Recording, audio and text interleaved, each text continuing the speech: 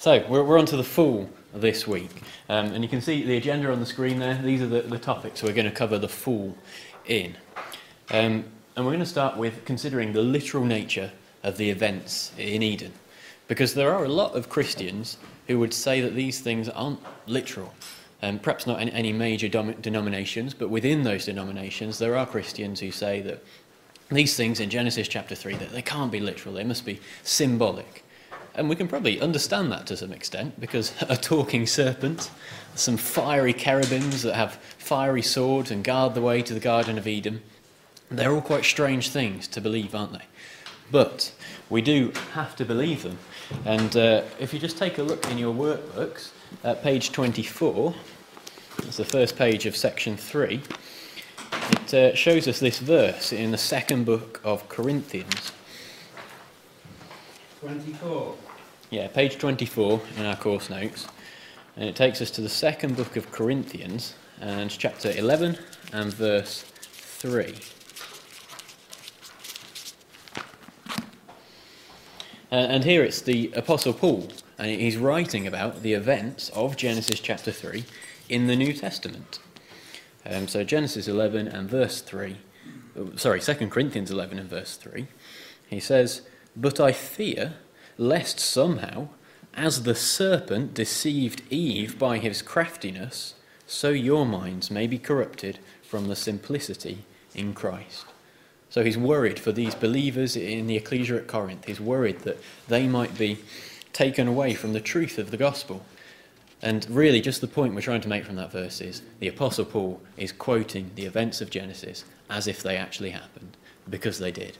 So that's really the introduction to what we're going to consider tonight. That they are literal events. There really was a serpent who could talk. And the Apostle Paul is talking about those events. So we do have to believe that. So let's go on then to talk about this section, a command disobeyed. And that's going to take us to Genesis chapter 2. So perhaps we could all turn there in our Bibles to Genesis chapter 2.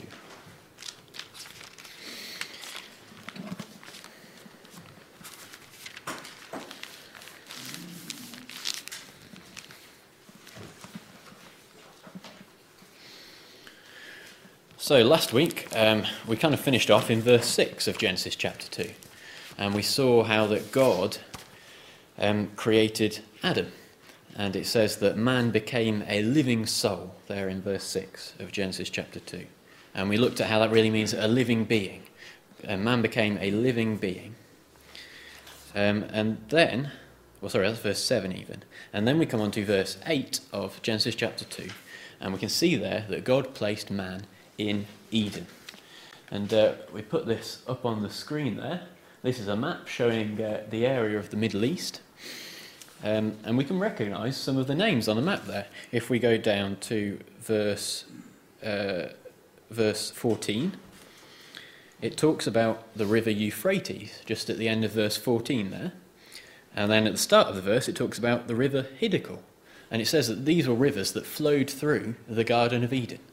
And if we look there on the map, we can see the Euphrates River that runs down. It might be quite hard to see, Tom, but it runs down from Turkey down to the Persian Gulf. And then the Tigris River, that's also on the map. That joins on the east side, doesn't it? Yeah, it's on the east side. Yeah. And that Tigris River is another name for the Hiddekel River. So those help us to find an approximate location for the Garden of Eden, somewhere in that area which is now modern-day Iraq. But if you're thinking of doing an Indiana Jones and trying to find the Garden of Eden for yourself today, I'm afraid to disappoint you. You won't be able to do it. And can we think why? What major catastrophic worldwide event has happened since the Garden of Eden? The flood. The flood, yeah, that's exactly it, Tom. So it seems at the end of Genesis 3, when God cast out Adam and Eve from the garden, he placed these cherubim to stop them getting back to the Garden of Eden. So the Garden of Eden did remain for some time, but we can say that likely it was after the flood, when the flood covered the earth and everything as it was known was destroyed. It seems that the Garden of Eden probably disappeared then. So that's why we can't find the Garden of Eden today.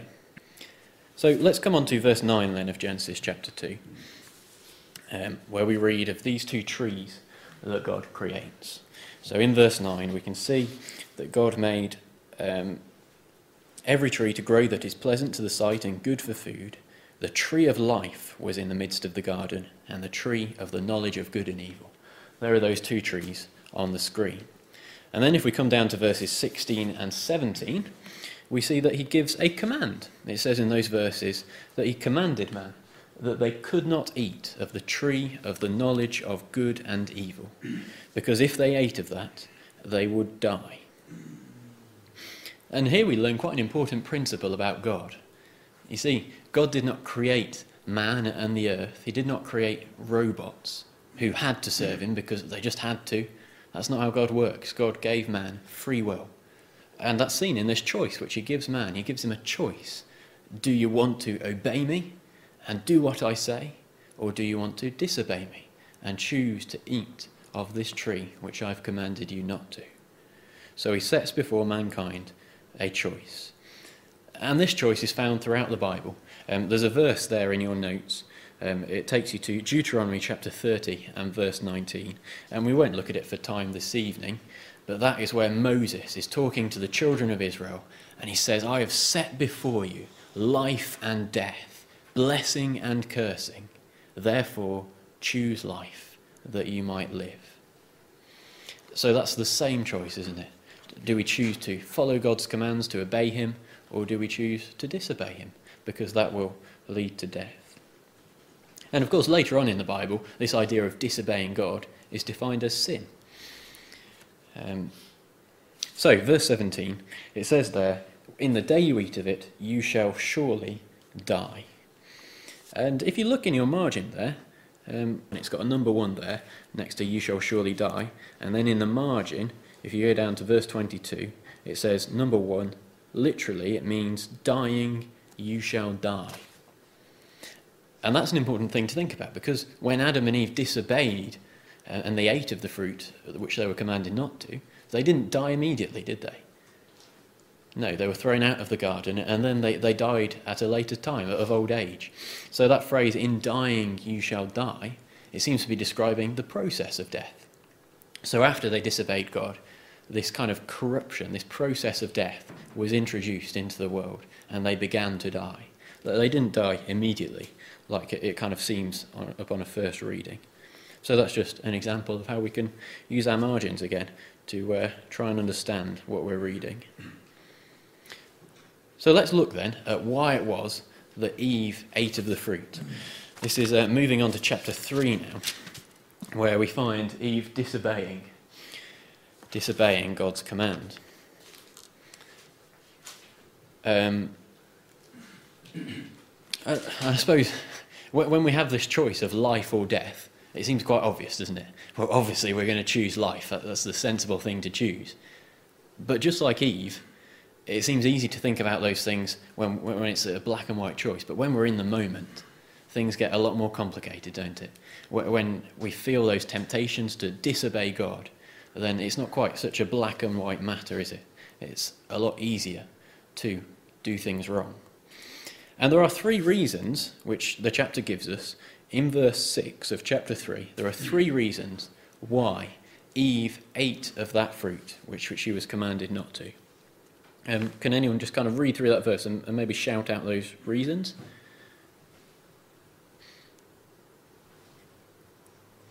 So I'd say the first one is probably she saw that the tree was good for food. It was edible food. It was tasty. That was one of the reasons why she wanted to eat of it. Pleasant to the eyes. Pleasant to the eyes, exactly. It looked good, so she wanted to eat it. It is temptation, yeah. And then just the third reason it says in the verse there, it's a tree desirable to make one wise. Somehow this fruit was going to make her wise, and she wanted to be like that. These were the 3 kind of temptations that Eve faced. I just wanted to notice those words in verse 6, where it says the woman saw that the tree was good. She saw the tree was good. Who was it in chapter 1 who saw things were good? The Lord himself. God. And it says that God created the light, and he saw that it was good. It says that on each of those days of creation, well, apart from one actually, but he saw it was good. Remember, in chapter 1, it was God who said things were good, and he specifically said that you're not to eat of this tree of good and evil. He's told her not to do that. And so, when Eve says, well, the tree is good for food, she is taking on God's role. She's saying what she thinks should be good. And that's something we can do as well, isn't it? When we face temptations in our lives, things we know we shouldn't be doing, we can often try to justify them, can't we? We say, well, maybe it's not that bad. Surely God doesn't mean it when he says it. Surely he doesn't mean it quite like that. It does look good. These are the kind of things we say to justify things when we're thinking of doing things wrong. But the important point here is that if God has said something is wrong, then it's not up to us to say otherwise. So we come on to the serpent thinking. There's on the screen there 3 statements that the serpent makes. And it's interesting that 2 of those things which a serpent says are actually true. It's only one of those statements which is false. So he says that they would not die. That was false, because God said, in the day you eat of it, you shall die. He says their eyes would be opened. That was actually true. It's in verse 7 of Genesis chapter 3. It says, after they ate of the fruit, the eyes of both of them were opened. And then the third statement, they would be as gods, knowing good and evil. Again, that was actually true. Once they ate of the fruit, they understood good and evil. That's verse 22 of chapter 3. So it's interesting, isn't it? It's a mix of truth and falsehood. So these are all the things which are coming together, and it's this that makes Eve eat of that fruit. There's things about it which look good, it looks tasty, and then the serpent as well, saying these statements, some of which are true, some of which are false. It all tempts her to make that decision to sin against God. So Eve eats the fruit, and I just wanted to notice at the end of verse 6, she also gave to her husband with her. And in the margin of some Bibles it will say, she gave to her husband who was beside her. And that's an important point, because it wasn't just Eve who was there and ate of the fruit. Adam was with her. And that's why curses are given to Adam as well, because he was also responsible for this sin. So we look at the curses then. What's the word? The results of this disobedience against God. So the curses are, they're from verse 14, where God puts these curses upon the serpent. He's cursed above all beasts, it says. He's to crawl on his belly and eat dust, just like serpents do to this day. And there is to be this enmity with the woman, and we'll come to look at that later on in our session this evening. There are then curses on Eve. She's to have sorrow in childbirth. Again, something we see to this day. And there's to be this certain submission to her husband. And then there are curses on Adam. The ground is to bring forth thorns and thistles. And eventually he is to die. He's to return to the dust from which he was made. And then the very final part of the results of their sin is that Adam and Eve are expelled from the garden. We see that right at the end of chapter 3. Chapter 3 and verse 22, God says he sends him out of the Garden of Eden to till the ground from whence he was taken. There in verse 23. And when we're given a reason, it says, lest he put forth his hand in verse 22 and take of the tree of life and eat and live forever. God had to get them out of the Garden of Eden so that they couldn't take of the fruit of the tree of life. Because you see, God didn't want sinners. He didn't want sinners who could live forever. That would have been a terrible world to live in if he had these immortal sinners. So God had to expel them from the Garden of Eden. And it says that he placed these cherubim with flaming swords to keep the way to the tree of life. And now man is expelled from the Garden of Eden. Well, we're going to pass on to Jonathan next to spend some time thinking about the serpent and exactly who or what the serpent really was. So, over to you, Jonathan. So yes, we're going to consider just briefly then the idea of this serpent. We've obviously had him introduced in chapter 3, chapter 3 and verse 1, the serpent was more subtle than any beast of the field. And perhaps sometimes we can start thinking about this serpent being part of perhaps that supernatural aspect, part of the devil, Satan. And it's worth exploring what actually the serpent was, or perhaps what he represents, because we would suggest that he perhaps isn't working with a supernatural being like a devil, for example. Because when we read in Genesis 3, as we said, 3 and verse 1, he was more subtle than any beast of the field. Now that picks up the language of chapter 2 and verse 20, if you remember, where it says, Adam gave names to all cattle, to the fowl of the air, to every beast of the field. So this really was just another, if you like, beast of the field that the Lord God had made. God had created, if you like, this serpent along with the other beasts of the field. It was part of the creative work. He was listed as one of those beasts of the field of the day 6 of creation. And God didn't create the serpent as a force for good or for evil. It was just a creation. But we could say that it was part of the creation which was described in chapter 1, the last verse of chapter 1, as being very good. And of course, the point of all this being, we then have the words of James. Good, it's good to know. It's reassuring that it works. In James in chapter 1, where we read these powerful words that God cannot be tempted with evil, neither tempteth he any man. Now that's interesting, isn't it? Because we have a temptation right before us, but it's emphasising the point that it's the serpent that was doing the tempting. I suppose in a sense, God was in a sense doing the tempting because he sent the serpent, created the serpent. But you see the point, it was the serpent. It was the serpent who was using this language. The serpent that could speak, but was not created with the same capacity as mankind. It simply saw what was before Adam and Eve and spoke. And as Sam said earlier on, actually, 2 of the things that were said were true. It was just that aspect about the dying that was false. And so we read then that the serpent did tempt Eve, and they partook of the fruit there in Genesis in chapter 3. So we read of the temptation of the serpent being this beast of the field. And just then to explore this a little bit more, it takes us into this avenue of, well, what does Scripture speak to us about the devil and Satan? What else do we read when we search the Scriptures? What are we told about it? Does it convey this idea of a supernatural being that often is associated with the idea of hell, depicted as a red being with horns?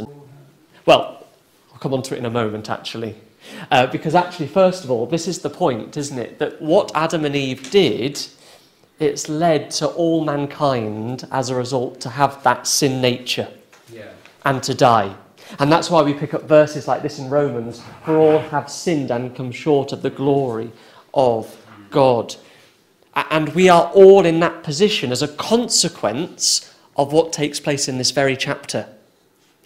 But hopefully, we'll touch on this Satan, this adversary. So we have a bit of Hebrew Arabic there, being the idea of an enemy, an adversary being an opponent. So when you touched on that example, Tom, 1 Chronicles 21 verse 1, and Satan stood up against Israel and provoked David to number Israel, you were absolutely right when you said we have a corresponding passage, 1 Chronicles 21 and verse 1. Yeah.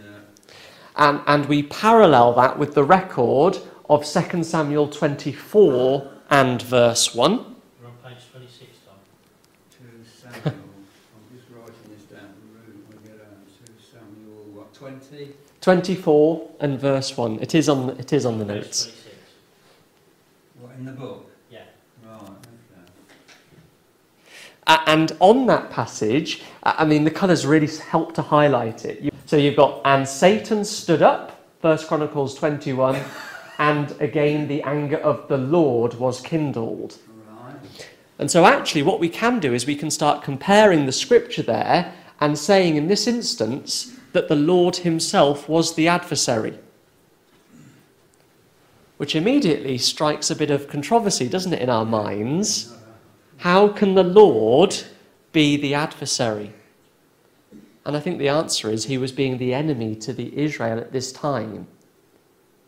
He was being that to them because of what Israel were being like as a people to him. And we know that God was displeased so often with his people as an example.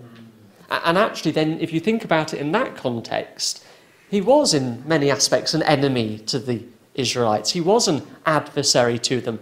Yes, he was a father to them, and he chastened them as a child.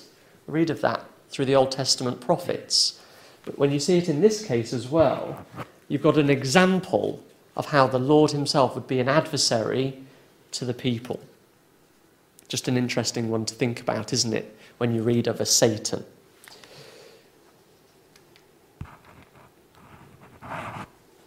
And then you've got other verses, as you said, Tom, you've got devil that's predominantly then used in the New Testament, don't you? But we also have this one of Satan, the Lord Jesus himself speaking to Peter. And again, I think the context is really important in this passage, because when you read it, the Lord Jesus, we read, shows to his disciples how he must go unto Jerusalem and suffer many things of the elders and chief priests and scribes and be killed and be raised again the third day. He is showing to them this was a prophecy that needed fulfilling. It was the word must be fulfilled. And it's when Peter says and begins to rebuke him, be it far from thee, Lord, this shall not be unto thee. That's when the Lord Jesus says, get thee behind me, Satan, thou art an offence to me. It's only when Peter is denying the purpose of God that we then have this adversary. Now, we wouldn't say in this case that Peter was being the Satan, or interchange the word, a devil, would we? He is rejecting the purpose of God in that Jesus needed to die and be raised again on the third day, the miracle of resurrection. And that's how he was being an adversary to the Lord Jesus at that time. But I think fundamentally, as we have touched upon, with the idea of sin passing upon all people, that really is what the devil speaks about to us in the scripture. It is a personification, so often in scripture, of human nature, of our flesh. And this is brought out so often with the work of the Lord Jesus. Think of a couple of verses here from Hebrews. Now, one makes it seem like the devil is a real being, where it says that through death he, Jesus, might destroy him that had the power of death, that is the devil. And so you start reading verses like that and you think, well, there must be a devil then. If it states it plainly that he's destroyed the power of death, that is the devil. But when you correspond it with words like this, but now in the end of the world hath he, Jesus, appeared to put away sin by the sacrifice of himself, we realise that the devil is really the sin. It's the power of death. And then often, if you're thinking about devil and demons, for example, you think of them also in the New Testament, how Jesus cured devils and demons. They're often used of people who might also have a mental illness in the New Testament. Now, I'm not going to go into I shouldn't mention this off the cuff, should I? But on the Good Christadelphian Talks podcast, Brother Barnaby had a talk that was on there, I think this week or last week, and he summed it up perfectly. I can recommend it after if you don't follow it, where he talks about how some of these the devil, the casting out in the miracles, can quite easily be related to a mental illness that might be going on as well. It's an interesting one, I know, and I would recommend that as a listen. I just wanted to finish with just that. In fact, I think it might be good for us to turn to it, because we started with looking at the verse in James in chapter 1. Can we just finish this section by looking at James in chapter 1? Because it's a comment on sin and temptation. James 1 and verse 13. And I know it's in the notes. Can you help me out?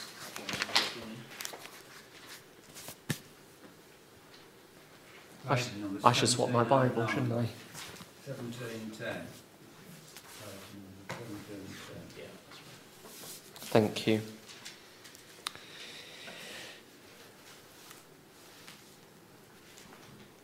So actually there's a challenge for us, I think, in these words. So we read verse 13 earlier on, but I'd like to look at verse 12 and just read on a little bit. So it says, "Blessed is the man that endureth temptation, for when he is tried, he shall receive..." And I realise my version is probably a bit different. "He shall receive the crown of life, which the Lord hath promised to them that love him. Let no man say when he is tempted, I am tempted of God. For God cannot be tempted with evil, neither tempteth he any man. But every man," and I suppose we could also say woman in that, "but every man or woman is tempted when he is drawn away of his own lust and enticed. Then when lust hath conceived, it bringeth forth sin, and sin, when it is finished, bringeth forth death." And that's the process that's going on. That corroborates with Romans, doesn't it? Absolutely. Yeah. All have sinned, and so on. But I think there is that challenge that for us, we know that we do sin, we do things that disobey God's commands, but there is a challenge of enduring temptation, battling the temptations that we may have ourselves in our own lives, because there is a crown of life that is promised and spoken about here. And so there is a challenge for us to go on and to endure the temptations just as these faced Adam and Eve in the garden. Okay, so thanks, Jonathan, for that bit about the serpent and about the devil. We now want to come and look briefly at death. And we'll turn to this verse in Romans chapter 5. Let's all go there to Romans chapter 5 and verse 12.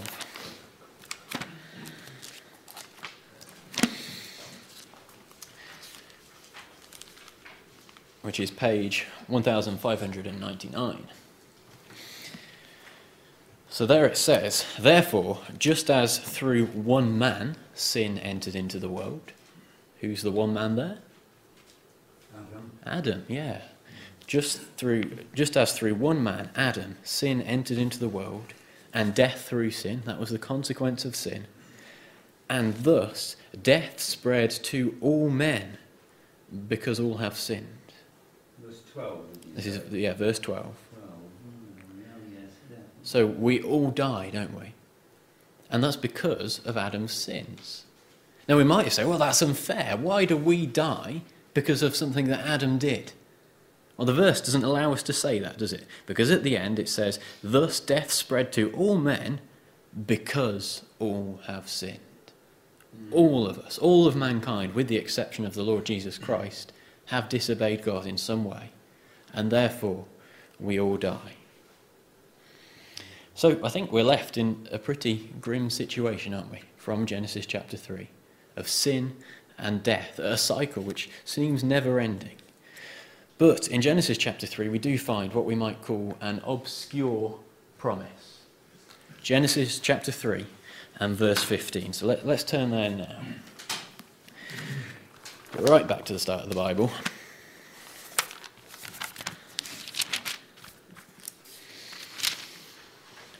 Could somebody read that for me? Would that be all right? Yeah. "And I will put enmity between you and the woman, and between your seed and her seed. He shall bruise your head, and you shall bruise his heel." Thanks, Rod. So, enmity. If we were to look that up in our concordance, it would tell us that it can mean hatred or hostility. Okay? So the idea of enmity is that of hostility, of hatred. And who is this enmity between?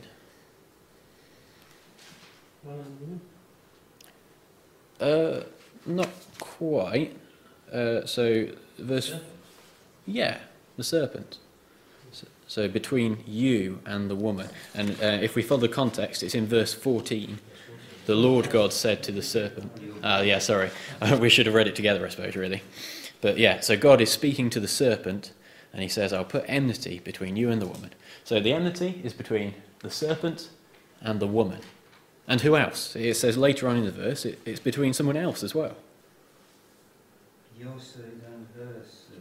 Yeah, the seed of the serpent and the seed of the woman. Okay. What does seed mean? Anyone throw out a suggestion? Offspring. Offspring, yeah, descendants. So for the woman, well, we can think about the descendants of Eve. That's really all of mankind. The descendants of the serpent, well, we're probably going to have to say, can't quite be literal, can it? It can't really be talking about the descendants of that snake. We're not talking about going to the zoo and looking at those snakes there. It must be something a little bit different, and perhaps we have to think about what that could represent. Well, we're going to go to three verses, 3 helpful references, which are on page 29 in your workbooks, but I think it's best to turn up the first one, certainly in your Bibles. So John chapter 8 and verse 44. And we'll see if we can get an idea of who these parties are. Who is the serpent? Who is the seed of the serpent? John 8. John chapter 8, the Gospel of John chapter 8 and verse 44.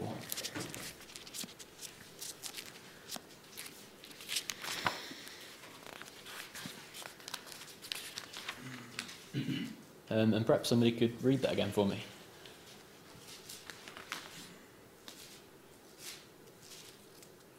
Verse 44. Verse 44. Now read it. You are your father, the devil, and the desires of your father you want to do. He is a murderer from the beginning, and does not stand in the truth, because there is no truth in him. When he speaks a lie, he speaks from his own resources, for he is a liar and the father of it. Yeah, thanks for that, Sean. So the context of this verse is Jesus talking to the Jews. Pharisees, isn't it? Yeah, so it's not just any Jews. It makes the point.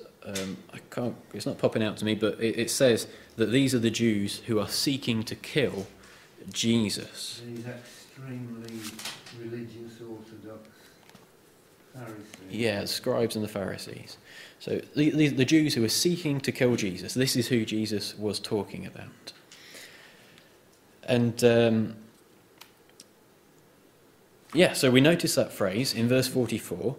Jesus says to them, your father, he was a murderer from the beginning. The beginning. That's Genesis, isn't it? So what we start to see is that Jesus is talking about the events in Genesis chapter 3. What the serpent said led to death, didn't it? So I think we can say that the serpent was, in a sense, a murderer. And then we notice that word devil as well. You are of your father, the devil. And we've looked with Jonathan about how that word devil means an adversary. This is what the serpent was to Eve. It was an adversary. It tempted her to do wrong. And then it also goes on to say in verse 44, it talks about the serpent, the devil, and it says that he was a murderer and does not stand in truth because there was no truth in him. It says that he was a liar, which we've seen when we read of those 3 statements he made, and one of those was a lie. The serpent told lies. And, of course, what the lies that the serpent told, they led to death. So perhaps we could summarise that. The serpent represents lies and death. Okay, so now the seed of the serpent. That's really in the same verse, isn't it? Verse 44, you are of your father, the devil. Those Jews who sought to kill Jesus were the offspring, symbolically, they were the offspring of this serpent. But of course, it's not just speaking about those Jews who killed Jesus, but really about all of those who choose to follow that mindset of the serpent, to follow that mindset of not listening to God, but following lies. So we might summarise that as the seed of the serpent, those who follow lies and death. Well, we need to think back to Genesis chapter 3 next. Probably no need to turn there as we've already been there. You can if you want, and the verse is also in your workbooks on page 29. We've seen that the serpent, he spoke lies. Well, what about the woman? What did the woman speak? It says in verse 2 of Genesis chapter 3, the woman said unto the serpent, we may eat of the fruit of the trees of the garden, but of the fruit of the tree which is in the midst of the garden, God hath said, ye shall not eat of it, neither shall ye touch it, lest ye die. So the woman spoke the truth. When faced with the serpent who spoke lies, the woman spoke the truth. She repeated what God had said. So perhaps we summarise the woman as truth. She represents truth. And then the seed of the woman, what does that represent? There's a reference there in your workbooks. It's to Luke chapter 1, and it's about the miraculous conception of the Lord Jesus Christ. Would somebody read that for me? Luke chapter 1, maybe just from the workbook. And the angel answered and said unto Mary, the Holy Ghost shall come upon thee, and the power of the highest shall overshadow thee. Therefore also that holy thing which shall be born of thee shall be called the Son of God. Yeah, thanks for that. So we've said already that all of humanity really is of the seed of the woman. We're all descended from Adam and Eve. But the Lord Jesus Christ is a very special seed of the woman, isn't he? Because he wasn't just the seed of Adam and Eve, but he was born of God. He was Son of God and Son of Man. So the Lord Jesus Christ is this unique seed of the woman, this unique descendant of Adam and Eve. And there are lots of other verses we could look at. It's a theme that goes right through the whole Bible about tracking this seed, something we'll perhaps have to do another time. But it is specifically about the Lord Jesus Christ. So we have then these four parties almost in two halves. And it says that there is going to be this enmity, this hatred between truth and lies, and between the Lord Jesus Christ and those who are following lies, following the thinking of the serpent. And we can see that in the scribes and the Pharisees, can't we? There was an enmity between them and the Lord Jesus Christ, and ultimately they put him to death. And more than that, it's between all of those who follow the Lord Jesus Christ and those who are choosing to disobey God, those who are following the thinking of the serpent. So that's the first part of Genesis 3 and verse 15. And the second part, which you can see on the verse, on the screen there, or in your Bibles, the second part of the verse says, it shall bruise thy head, and thou shalt bruise his heel. Who is it referring to?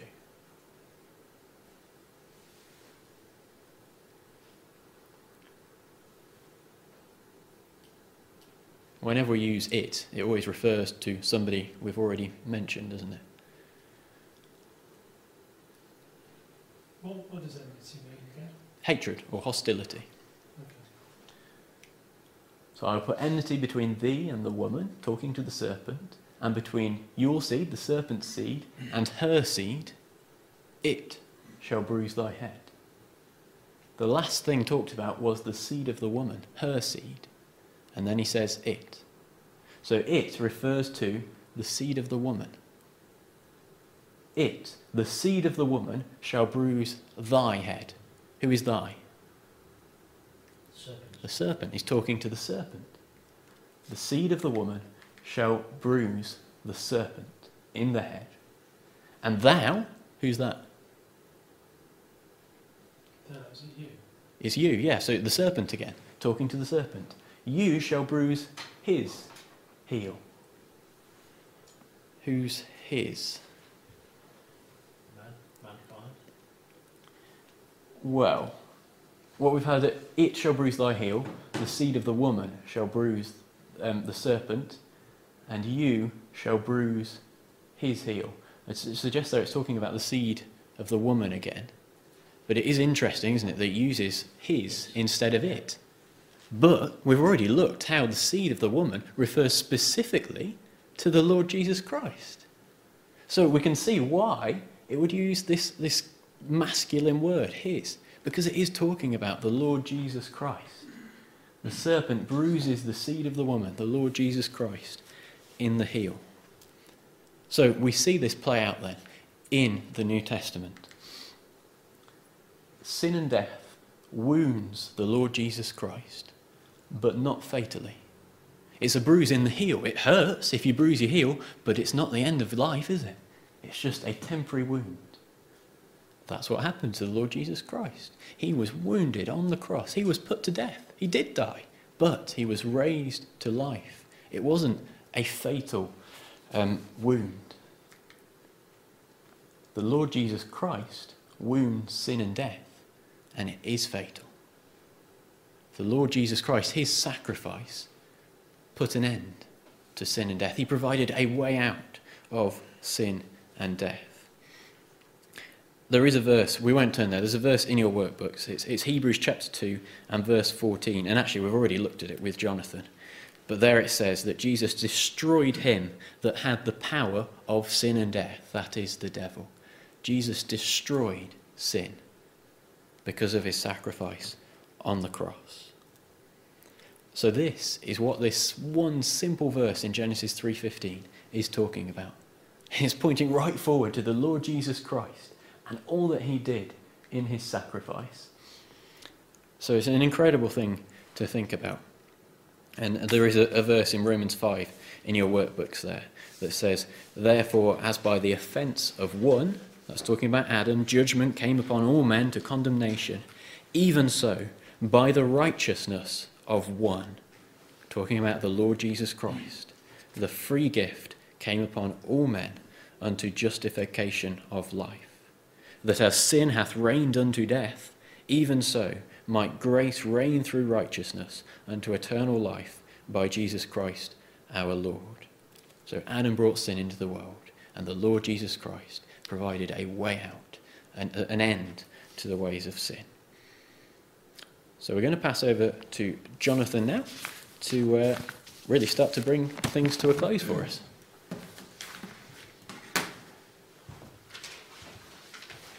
Very much so, and it's beautiful how Scripture does this. So we're going to look at then how, through the Lord Jesus, this way is preserved. So if you would, we're just going to look at that last verse of Genesis in chapter 3. It is in your notes, and we will follow it, but it's in Genesis chapter 3, that following those consequences given to Adam and Eve, we read, so he drove out the man, and he placed at the east of the Garden of Eden cherubim, and a flaming sword which turned every way to keep the way of the tree of life. And it's interesting, that use of the word keep, because in the notes that you have, it's used in two senses. One was to keep, to guard, or as a barrier so that they couldn't get back in to partake of that tree of life. But there was another sense. And you see it in the Hebrew, how it's used as the word to preserve. That tree of life would still exist, there would still be a root. And you see a use of that word, preserve. It's in Psalm 37. Would someone mind reading that from the notes? It's in the box, Psalm 37, verse 28. For the Lord loveth judgment, forsaketh not his saints. They are preserved forever, but the seed of the wicked shall be cut off. Interesting choice of language there, isn't it, as well? Psalm 37, verse 28. That word keep is the word preserve from the Hebrew. And you've got the idea of the seed being cut off, but the saints being preserved. And that sort of links together some of our thoughts from this evening.